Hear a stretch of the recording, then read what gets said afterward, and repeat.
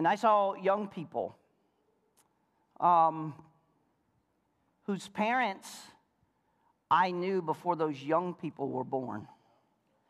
What I saw is 75% of the young people that were there have been born among us. Unbelievable. And those young people were leading worship. They were giving prophetic words. They were praying for one another. They were building relationship. And as I sat and watched this quietly, more and more as the youth retreat has gone, Tim and Lynette and their team do a great job. But I'm excited that I get to go and hang and do less. Not because there isn't something to do, but because the young people are stepping up and doing it. And Brendo's preaching and Eli's preaching and I'm thinking, I used to be the one preaching to them. And then I look around and I see some kids who are there, and they're the kids of kids who used to come to the youth retreat. And I thought, where has God brought us in 20 plus years? And what God has been doing, we forget because we're so used to seeing their faces. But when you see God moving and doing some things, I was so encouraged, I was so blessed, not only by the kids, but by the leadership of our youth teams and just the volunteers, the cooking, the security. Do you know that there was gentlemen who volunteered to be security 24/7 for the whole weekend we were there? Come on, give them a hand, right? Like...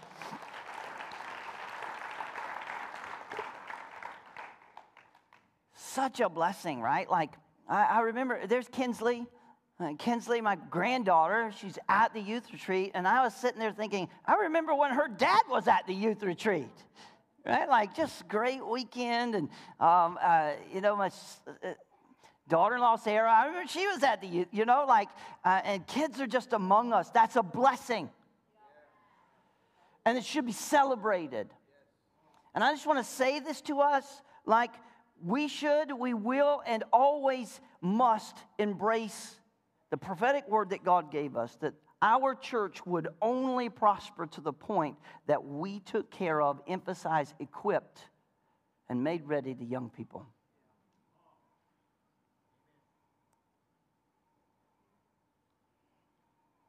The covenant of Abraham was banked on what?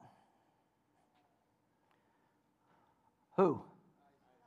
Come on, church. A young person. God's promise to Abraham would have went no further than Abraham if it had not been for a young person. Come on.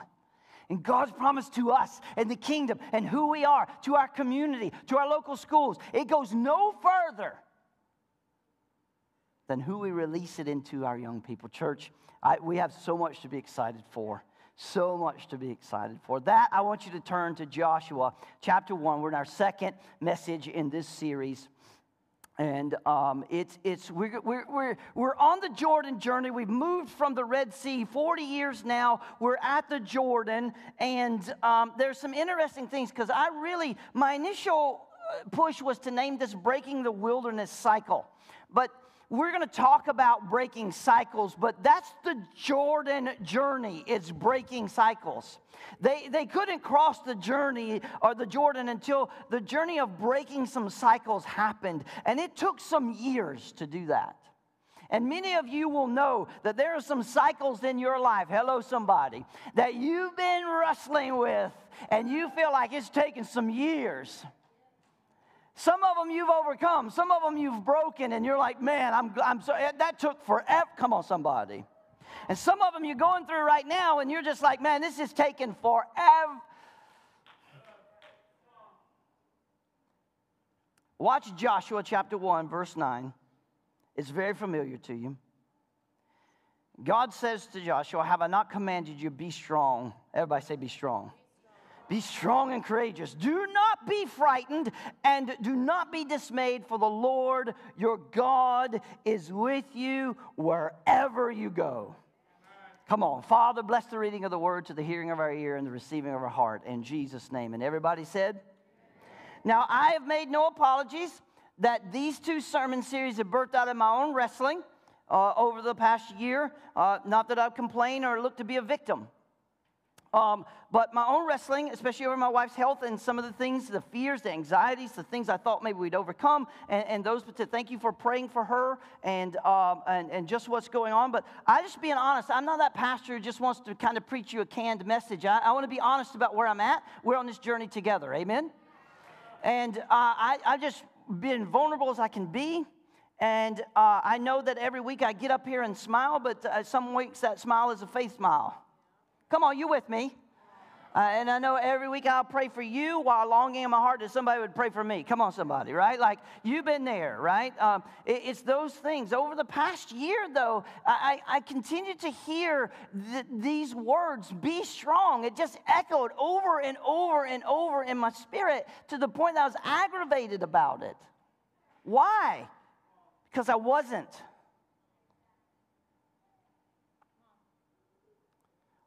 Isn't it amazing that God comes to us in the moments where we feel like we are the weakest and tells us, be strong. It's not an option. It's not possible. This is why I'm wrestling, because I'm not. Lord, if I was strong, I wouldn't have this issue. I wouldn't be going through this. And not on top of the wrestling with just walking with God over this issue, right? On top of that, then I felt like there's that weight of the command of the Lord to be strong when I couldn't. And so not only are you discouraged because of what you're wrestling with, but you're also discouraged as a Jesus lover. That you can't be obedient to what He's asking you to do. I can't be strong right now. And it might surprise you, but it led me into some anxiety. Come on, somebody. Nights of not sleeping, where your mind won't turn off, where you're trying to figure out what is happening. I have a feeling I'm not the only one. I do, and that's why I want to preach this way. But I also have a feeling that this is a cycle that the Lord wants to break. He wants to break the cycle of discouragement and anxiety. He wants to break the cycle that every time we face resistance, that we cower back. And we let go of His promises, or we let go of purpose, or we let go of goal. I have a feeling I'm not the only one.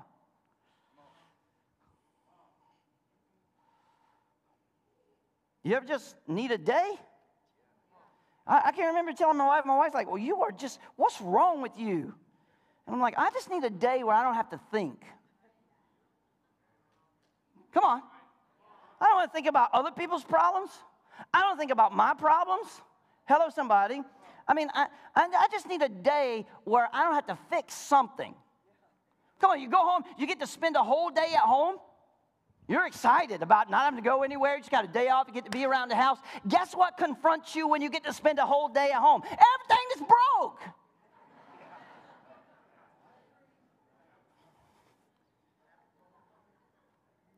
I ain't been here in months. That's why everything's broke. Time to fix nothing. Come on, somebody. I'm just being real. I love the beginning of the book of Joshua. You know that I love Joshua. He's God's great general. The whole atmosphere and attitude of everything that's happened and been going on in the 40 years of the wilderness now, all of a sudden this new leader comes into it and the atmosphere changes, the expectation changes, everything. There's something about what's happening that's happening at the first of Joshua that causes a buzz, right? And it's to me, it's one of the most encouraging places in the Scripture, because change is happening after years of struggle. Isn't that what we want? Come on. I'm tired of struggling with this. I'm tired of the merry-go-round is stupid. Change has got to come. I'm ready. Not that we don't love Moses. Not that, come on, somebody. It's not all about, it's just about, man, here it is. There's something. And it energizes me every time I come to this book for the next of life. Sure does. energizes me. I get right there. And I use some devotions to help me kind of work through some of this stuff, and I hated them all.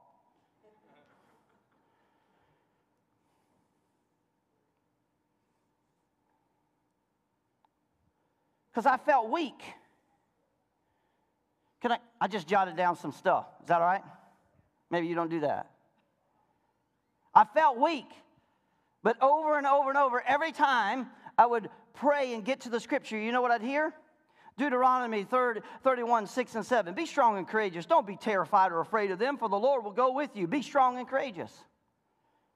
Deuteronomy 31, 23, the Lord commissioned Joshua the son of Nun, be strong and courageous. Joshua 1, 6, be strong and courageous. Joshua 1, 7, above all, be strong and very courageous to observe carefully the whole instruction of my servant Moses commanded you. Joshua 1, 9, I commanded you to be strong and courageous. Joshua 1, 18, above all, be strong and courageous. 2 Samuel 10, 12, be strong. Let's prove ourselves strong to our people for the cities of God. I really hated 2 Samuel 13, 28. Be strong and valiant. And 1 Kings 2, 2 doesn't help at all. It says, be strong and be a man. I mean, all I want to do is suck my thumb. And every time I'm just trying to work through something and it won't escape me. Be strong and be a man. No, I don't want to be a man right now. 1 Chronicles 22, 13, be strong and courageous. Don't be afraid or discouraged, whatever. 1 Chronicles 28, 10, the Lord has chosen you to build the house of the sanctuary. Yeah, that's me right there. Be strong and do it, whatever.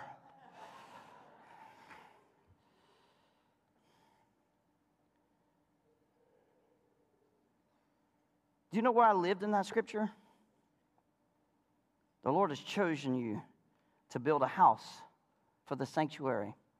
There was a time in my life where some leaders told me, don't build a church in Centerville.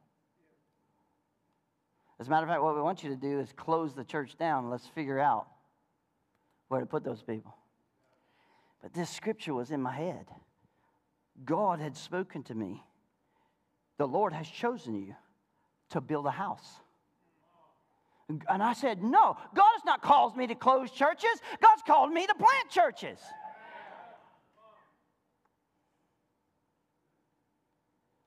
You know why I lived there? Because that was the only place, the Word of God, where I could be strong in that moment. Because God had spoken it, not me. And I'm not going to argue with the Word of God, even though I like to. I never win. 2 Chronicles 15, 7, but as for you, be strong, don't give up. Okay. Easy for you to say. 2 Chronicles 32, 7, be strong and courageous. Don't be afraid or discouraged before the king of Assyria or before the large army that is with him, for there is more with you than with him.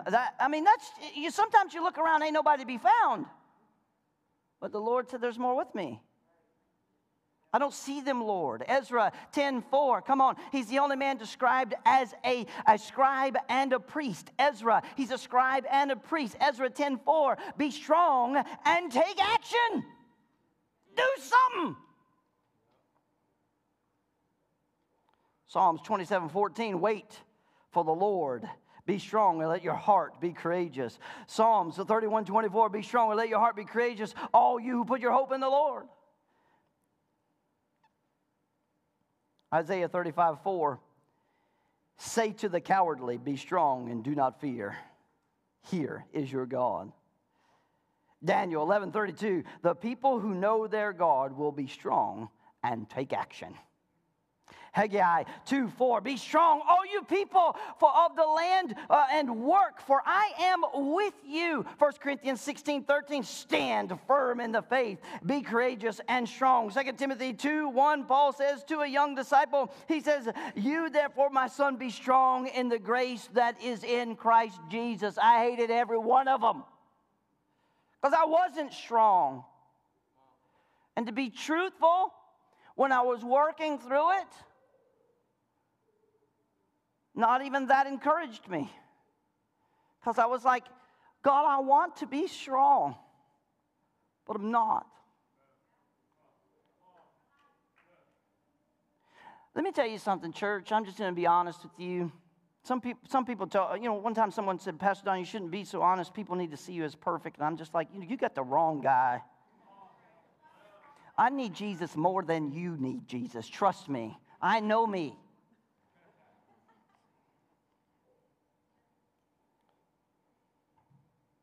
I have learned that no matter how hard I strain, there are times in my life when strength for the moment or the situation is nowhere to be found. And without fail, every time I'm in that situation, you know what's going on? I'm trusting my own strength. I'm in my own strength. And so therefore, I can't be what God's called me to be. In my own strength, even the simplest things will stop me. This weekend, there was such a prophetic picture, and I didn't say anything. I just kept meditating on it. But at the lake at Lutherald Camp there where we're at, the lake is beautiful, and the kids enjoyed the lake and all those things. But right on the shoreline, they have some stakes down, and they have some nylon string right where the water meets the shore.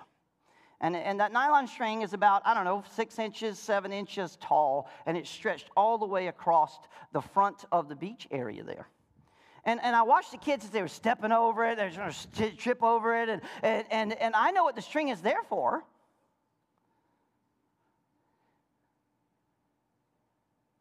But it's in the way. And it's hindering the ability to go in and out with that. And they wouldn't be paying attention to be running from each other, screaming. You know how kids do. Ah! And poof, there they go right over the string, right? Now, we call that a goose line in South. Come on. You don't want, you know how it is if you live close to water and all the geese around, they just come up in the yard, they poop all over everything. And so you put this string 7 inches high right at the shoreline, and the geese won't cross it. So it keeps them from coming up on the beach there and pooping in the sand, and it doesn't, hello somebody. It keeps them. Now, here's the thing. So the kids are like, why is this here? What's it? I'm like, you don't know what that is. That's a goose line. I mean, maybe that's not what you call it that's what we call it in the South. And that just keeps them from coming up onto the shore, right? They just come up and that string touches them on the chest, and they just turn back around, and they don't even try to figure out how to go around it or under it or over. This stupid bird who was designed by God to fly at the highest flights with the greatest speed, doesn't have the knowledge to understand he can fly over the 7-inch string. And it works every time. Hello, somebody. It works every time. They don't cross it. They can't cross it. Most of them don't even try to figure it out. It's just there. It's in the way. It's a thin piece of string, 7 inches tall, that stops an animal that can fly over a mile high.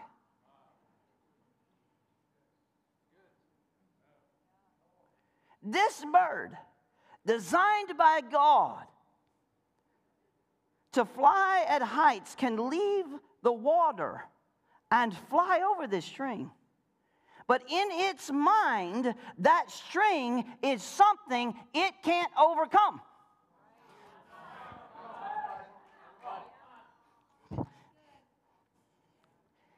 So it forgets to simply fly over it. It forgets what God has equipped it to do and be, because something simple is in its way. It forgets. And we take advantage of it. We put the string up because we know the bird will forget who it is. We take advantage of it because we know the bird won't use what it's equipped to do. We take advantage of it because we know the bird is lazy. Oh, Pastor Don's preaching, you don't even know it yet. I'm just staring at this string all weekend long. Hello, somebody. You see, how about you? Are you discouraged by something because you're trusting in your own strength?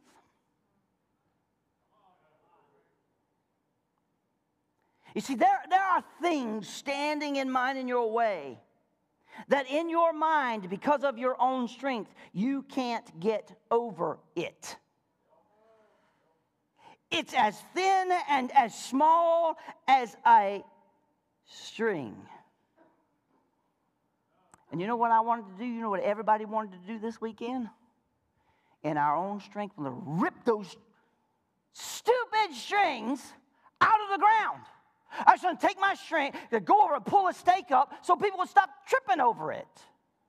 Everybody's aggravated about it. Why is this string here? What does it mean? What's going on? Over and over and over, a thin, small line began to frustrate us, discourage us, and in our own strength and rebellion, we just want to rip it out.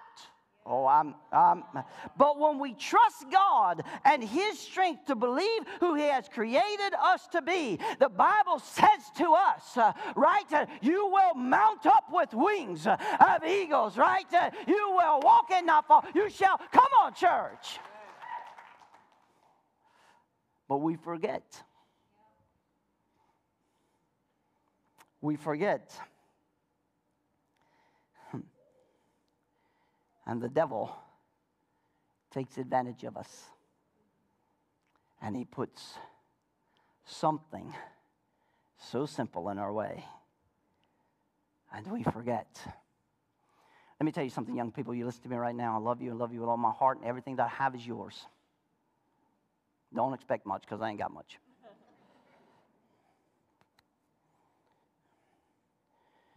But the devil has put a string on the shoreline of your future.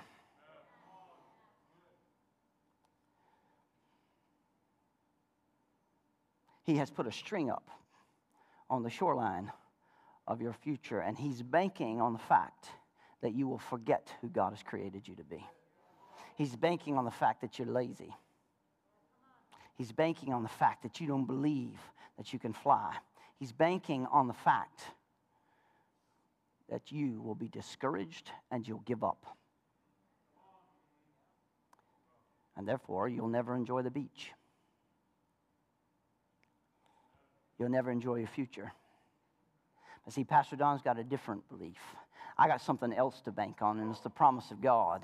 Amen. And it's that God has created you wonderfully, and He's a master, and He has equipped you to do anything and everything He's called you to do. And God doesn't intend for some teeny, small little string to stand in your way. And God said it's by His strength and not yours that you're going to get it to do. And my encouragement to you is to involve yourself always in something that is bigger than who you are, so you'll have to trust God and not your own strength to do it, and you'll fly like eagles. That's my word today. Joshua 1:8 is in the scripture before Joshua 1:9 for a reason. It says, this book of the law shall not depart from thy mouth, but thou shalt meditate on it day and night, that thou mayest observe to do all that is written into it, and then you shall make your way prosperous, and then you shall have good success. It's before Joshua 1:9. I didn't write it, I'm just reporting it. I don't have a trick Bible. It's right there. It's Joshua 1:8. This book of the law, this book, this instruction, this plan. Come on.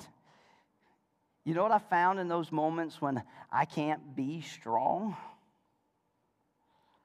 Even though the scripture has commanded me to be strong, it's leaning into God's word and His strengthening hand. It's in His word that I discover that I can trust His power more than I can trust mine.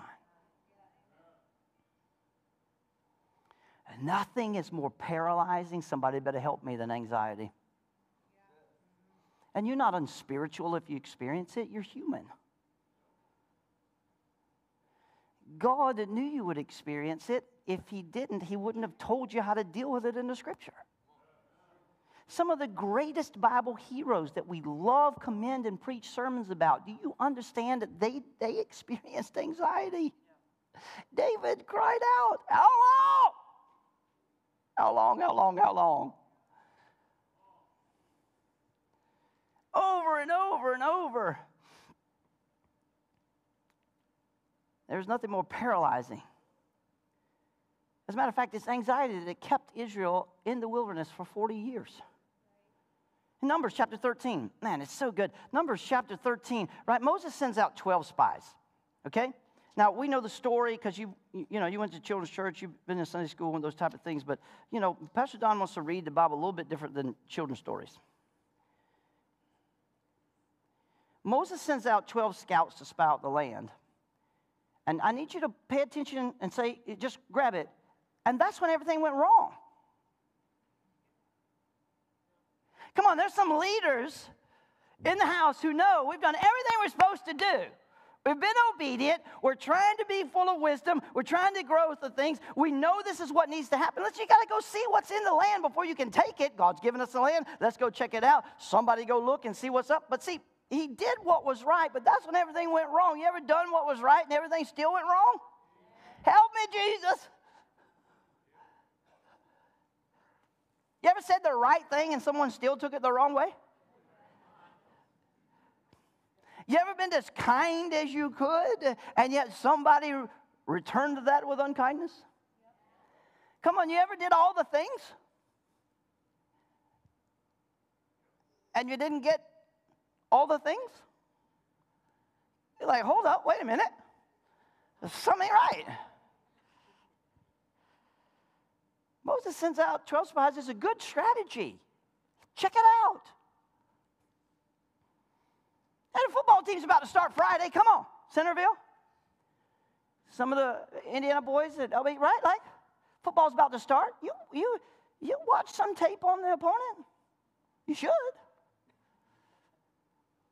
I'm just telling you, if I am a running back and I'm going to be playing a team this week, I want to see every bit of the film somebody has on the linebacker. Because he's the guy who wants to hurt me. And I want to know, can I outrun him? Am I faster than he is? Because if I ain't, if he's bigger than me and I'm going to get the ball and I can't outrun him, and I know in his mind he's thinking, I just want to kill him. I'm going to be like, hey, coach, we should pass more this week.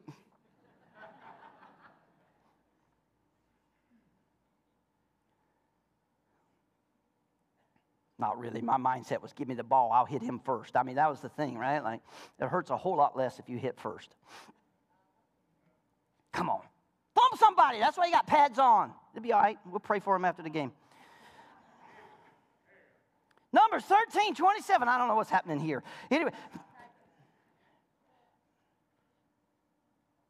They came back, and this is what they said. Verse 27. And they told him, we came into the land to which you sent us.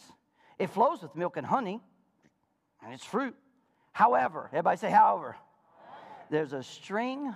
Somebody put up a goose line. However, there are those who dwell in the land who are strong, and the cities are fortified and very large. And besides that, we saw descendants of Anak there, that's the giants, and the Amalekites dwell in the land there of Negeb, and the Hittites and the Jebusites and the Amorites and the Arthritis-ites and the Cancerites and the Depressionites and the Anxiety-ites and the Discouragement-ites. They all dwell there. I mean, maybe you don't read your Bible like I do, but it's, I promise you. But Caleb quieted the people before Moses and said, what are we talking about? Let us go up at once and occupy it, for we are well able to overcome it. Then the men who had gone up with him said, we're not able to go up against the people, for they are stronger than we are. Somebody put up a goose line. Their fears are stronger than their faith. And that, my friends, is what destroys your future. See, y'all should have tweeted that. Chap snatted it or whatever it is. Almost grammed it. When fear is stronger than your faith, that's when your future ends.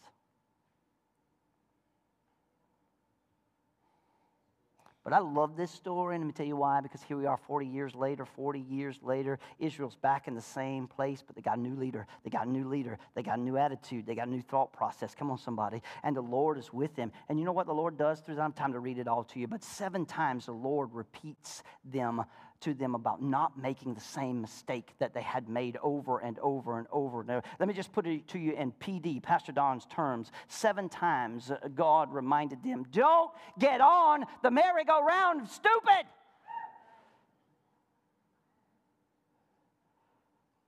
Deuteronomy 31:6, be strong and courageous. Don't be terrified or afraid. Deuteronomy 31:8, don't be afraid. Joshua 8:1, the Lord said to Joshua, do not be afraid. Joshua 10:8, the Lord said to Joshua, do not be afraid of them. Joshua 10:25, Joshua said to them, do not be afraid. And Joshua 11:6, the Lord said to Joshua, do not be afraid. Like Joshua's encouraging people not to be afraid, God's encouraging Joshua not to be afraid. He's encouraging more people to not be afraid. He's like, I know it's easy to be discouraged. I know somebody put up a goose line, but let me tell you something. It's only a 7-inch tall line, and it's pretty thin, and I don't have to worry about it anyway because God gave me wings, and He called me to fly. He called me to soar.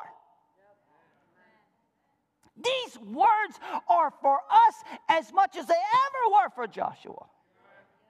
Because fear is overestimating your problem and underestimating God. Oh, I don't know about you, but the Lord is helping me. Can I just bless you? Jesus told you your future wasn't going to be easy. He told you somebody's going to put up a goose line. In Matthew chapter 6, watch this, each day has enough trouble of its own. And you should have said loudly.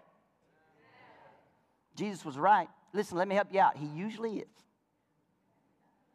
You right about that, Jesus? Yes. He said each day has enough trouble of its own. You know that. That's why you said, can I have one day where nothing's broke?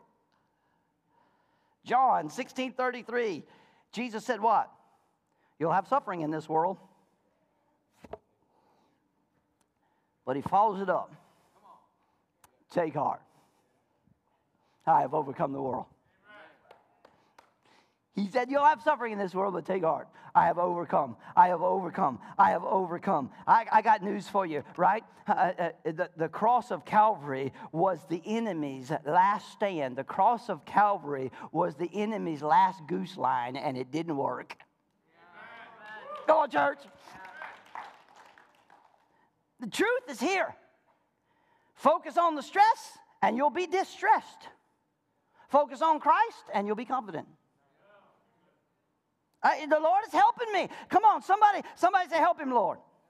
Help Him, Lord. The Lord is helping me. I'm just trying to be honest because I don't feel strong yet. The Lord that never leaves me alone with this command.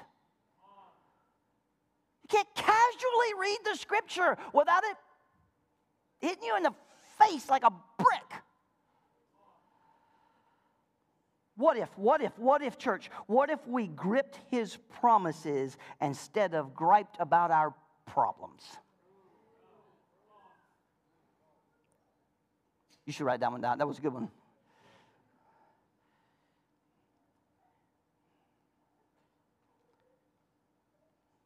Fear is the sin of forgetting God's faithfulness. And when that happens, anxiety becomes our cycle. Somebody say amen. Come on. And to break the wilderness cycle, what we do is we have to accept challenges when they come and don't magnify them. Instead, let's magnify Him. He's the one who said, I will give you the land. It was His idea.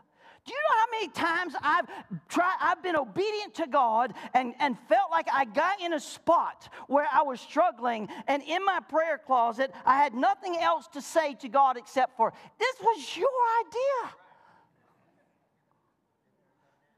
on, Jesus. This was your idea. I had other plans. Come on, somebody. I'm just trying to be honest. I love church. I love the kingdom of God. I've got no greater pleasure, amen, than being a builder of a building of the sanctuary. I just love it. I love doing that. I love building people. I love all those things, right? There's some things that come along with that I don't love so much, but hey, we all got our thorns in the flesh. I love it. But there are days when I just sit down at my desk in the office and I'm like, Lord, I had other plans.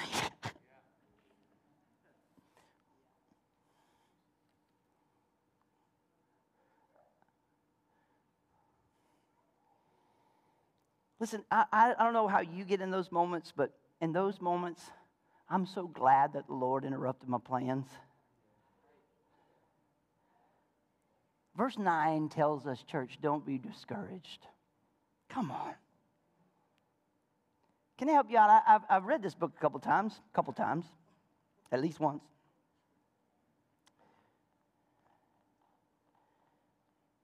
And I've never found the Bible to have anything good to say about discouragement. Not one good word. There's not a single verse commending discouragement. There's not a single verse touting the virtue of discouragement. There's not a single verse advocating that you and I be the adopters of discouragement. It's not there. Instead, there's pages full of don't be discouraged.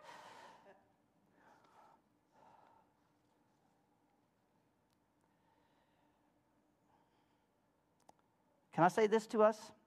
And I want to say this to young people, but in particular because I'm a disciple of men, young men. I just want to say this. All of us can listen, and maybe it's for you too. But just like dishonesty or immorality, discouragement is a choice. And listen to the voice of experience. It's always the wrong choice. Dishonesty is always the wrong choice. Immorality, regardless of what it is. Breno hit us so hard this week. He's like, just because the world pours it in a cup, don't mean you should drink it. Yes. Y'all better listen. And he wasn't talking about just alcohol.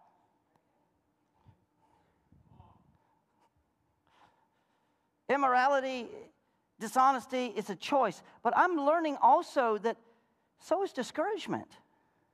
I'm going to be honest with myself. Listen, because that's the first person I got to lead. Somebody say amen. You can't lead yourself. You ain't leading nobody. You can't do it. Your first place a man has to lead is to lead himself. Whenever a husband or a father asks me, the Bible says I'm the head of the house and I'm supposed to be the lead. And I don't know what that means. It's very simple yet profound. Start with you. If you can't lead yourself, you ain't leading her. And she knows. She ain't going, no, it ain't happening. Ain't doing that. Y'all should all, listen, every man should be married to a prophet. Because they don't care about hurting your feelings. They care about truth. And I love my wife, but she really doesn't care about hurting my feelings. As a matter of fact, I can go to her sometimes and say, that hurt my feelings. And she's like, whatever. Man up. I'm trying to be sensitive. You tell me I should be sensitive all the time. You tell me all the time you should be more sensitive, be more sensitive, be more. I'm trying to be sensitive here. My feelings are hurt. And she's like, whatever. Get on with it. Good time for this. 10 spies are condemned for discouraging the people. 10 spies were condemned for discouraging the people. That's why I think praying for our kids to go to school should be our job. We should be encouraging them. I'm praying for our teachers and our leaders in our school. It's my job to encourage them, right? Listen, we don't really have the right to complain about leaders who are making decisions when we refuse to sit in the seat they have to sit in. We should pray for them. Lord, listen, if it's unrighteousness, let's speak to it. It's all right. But being discouraging? In Joshua, there are commands against discouragement.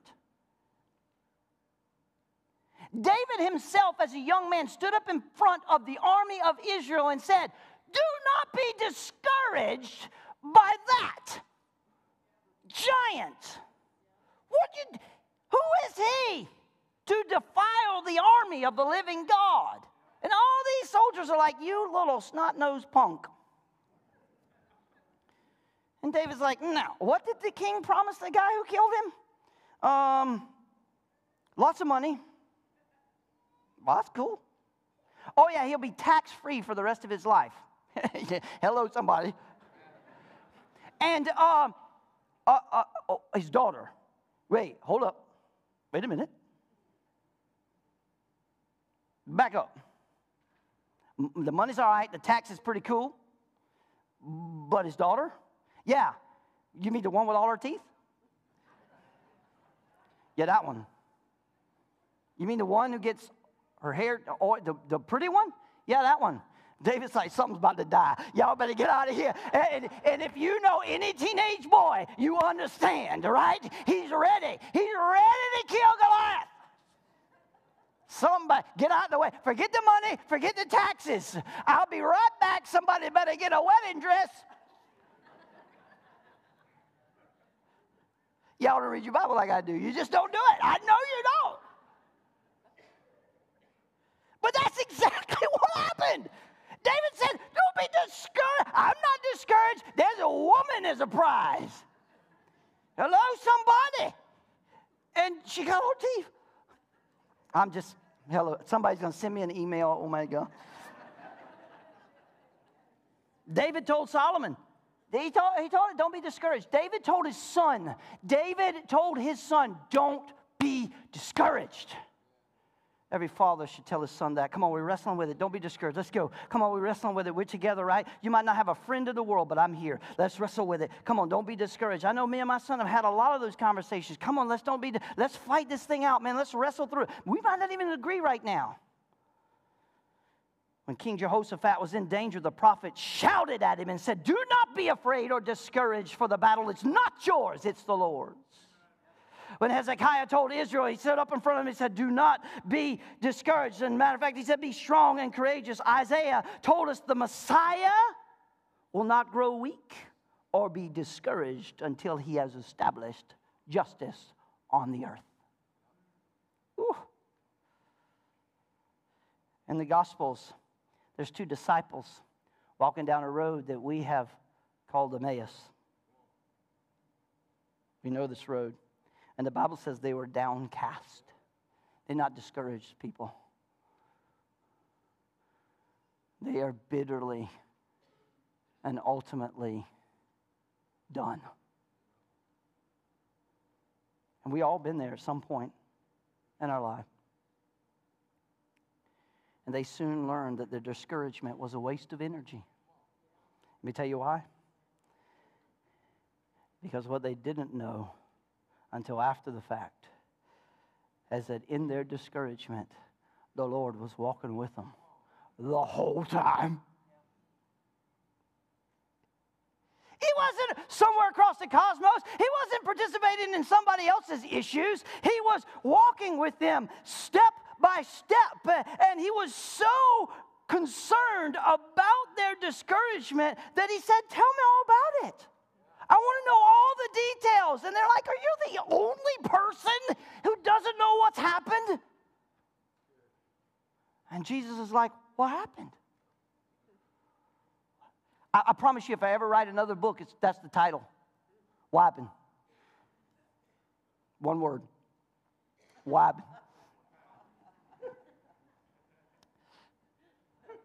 Because I've been there. You've been there. You know, you're just like, what? Paul told the Ephesians, I ask you not to be discouraged. Paul told the Thessalonians to comfort the discouraged. You see, Satan uses a goose line. Come on, somebody. Where's my worship team? Come on. I got to be done. Because I'm just too happy I got to be done. Satan uses a goose line to discourage us and suck the life out of us. And let me help you out. It's contagious. You may tell you how I know that it's contagious? Because not one goose or two goose or three geese. See, I told you.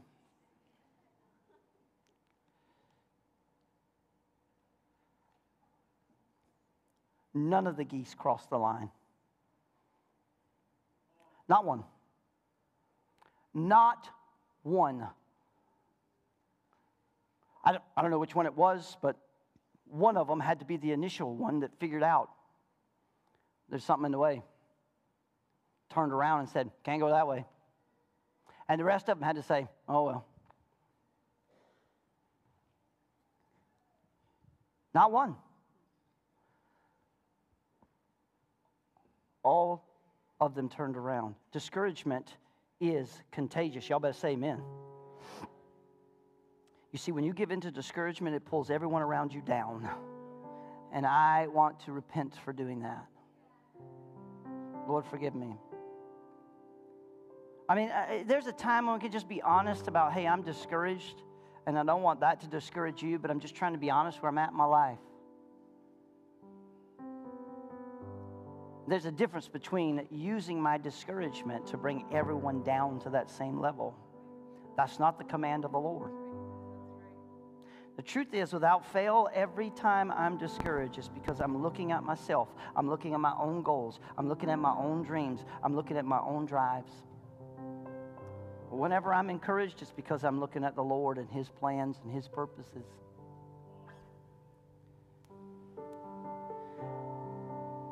I read in a devotion, 3 steps to overcoming discouragement. I thought this ought to be good. Because I was like, whatever. Come on, you ever been in that mood where you're like, whatever. All right, I'll read it. Not expecting it to benefit or help. You ever did that? The first step was resignation. And that is to surrender our dreams to God. Surrender who we are to God. We sang it this morning. The third step was recalibration, right? We're getting ready for hunting season. We're getting some rifles out. We're calibrating those things, trying to figure out what ammo we're going to use, what grain we're going to use, right? We're trying to adjust some scopes. If we want to up the grains, we're trying to recalibrate those things. We're trying to reset something. Hello, somebody.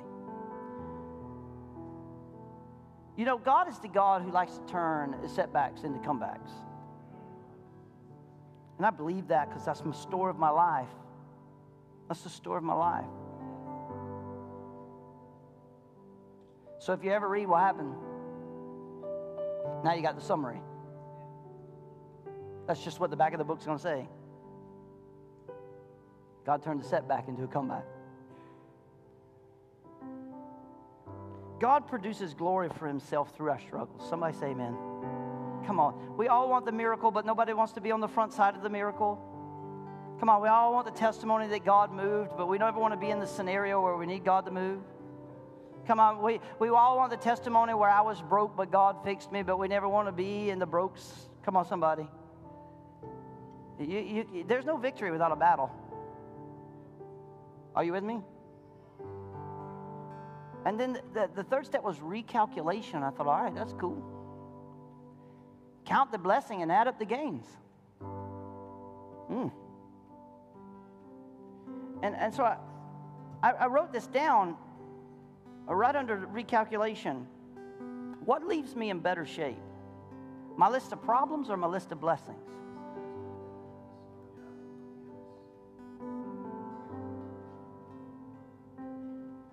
leaves you in better shape? Your list of problems or your list of blessings? Let me tell you something. It's your list of blessings, and that's why you can be strong. Because God is for you. And if God is for you, who or what can be against you? Yes. Yes. The call of God, church, is to press into what He has for us and to take these words to heart. Be strong and courageous. Do not be afraid. Do not be discouraged. Will you stand with me?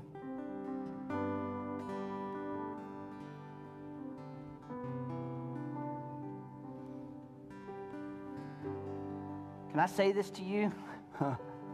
If you're the person in the room who feels like you've been constantly getting tripped up by the goose line, altar's open. If you're the person in the room that the goose line has caused you to forget who you are, altar's open. Come on. Come on. I can't fly for you. Pastor Don can't fly for you. That God gave you. Come on. But I got news for you. I am tired of a 7-inch tall problem keeping me from what God has promised. Hello, somebody. And you better believe that I believe it's true. I told the young people this week, and we tried to emphasize it so heavy, that God has given us promises, but He banked that promise on them. Through you, all the nations of the earth will be blessed, and it's banked on a young person.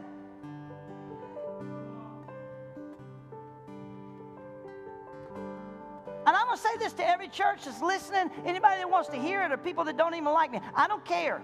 Nothing brings more excitement to the local church than new believers and young leaders. Yes. And somebody says, well, that's going to be a mess. Why? I'm going to be here. You're going to be here. And what if your greatest calling at this point in your life is to be the facilitator? Let's get her done. Let's get her done. Tired of the goose line. Y'all tired of the goose line? I know y'all. I saw you trip over it. Sick of that thing. Can I pray for us? And I want you to just respond as we sing. Father, here we are in the house of God. So blessed by your hand. Jesus, thank you that you are with us. And Lord, we just want to be honest because we know that our honesty doesn't scare you, God. We know that our dirt doesn't make you dirty. We are confident, God, that you are strong and that you saved us by your mighty right hand and that you undergird us and you hold us in your hands. And so, God, when we are weak, you are strong. And we want to take these words to heart. We just want to be honest, God. There are times when we are not encouraged. There are times when we are not strong. There are times when we are discouraged, God. Thank you that you meet us there, that you never reject us at those moments. Instead, you come to us, God, and you say, tell me all about it. Tell me all about it. And you don't leave us with a dead-end story of our discouragement. Instead, you reveal yourself to us in a powerful way, that you are with us, and you're here to deal with our discouragement. You're here to deal with our weakness. So, Lord, I want to give you praise and give you glory. I don't know what the goose line represents. It could be addictions. It could be struggles, depression, anxiety. It could be marriage issues. It could be family problems. It could be financial issues. It could be employment. It could be, hey, I got to go back to school next week. If you want to spend some time with Jesus, He wants to spend some time with you. Come on, church. And all my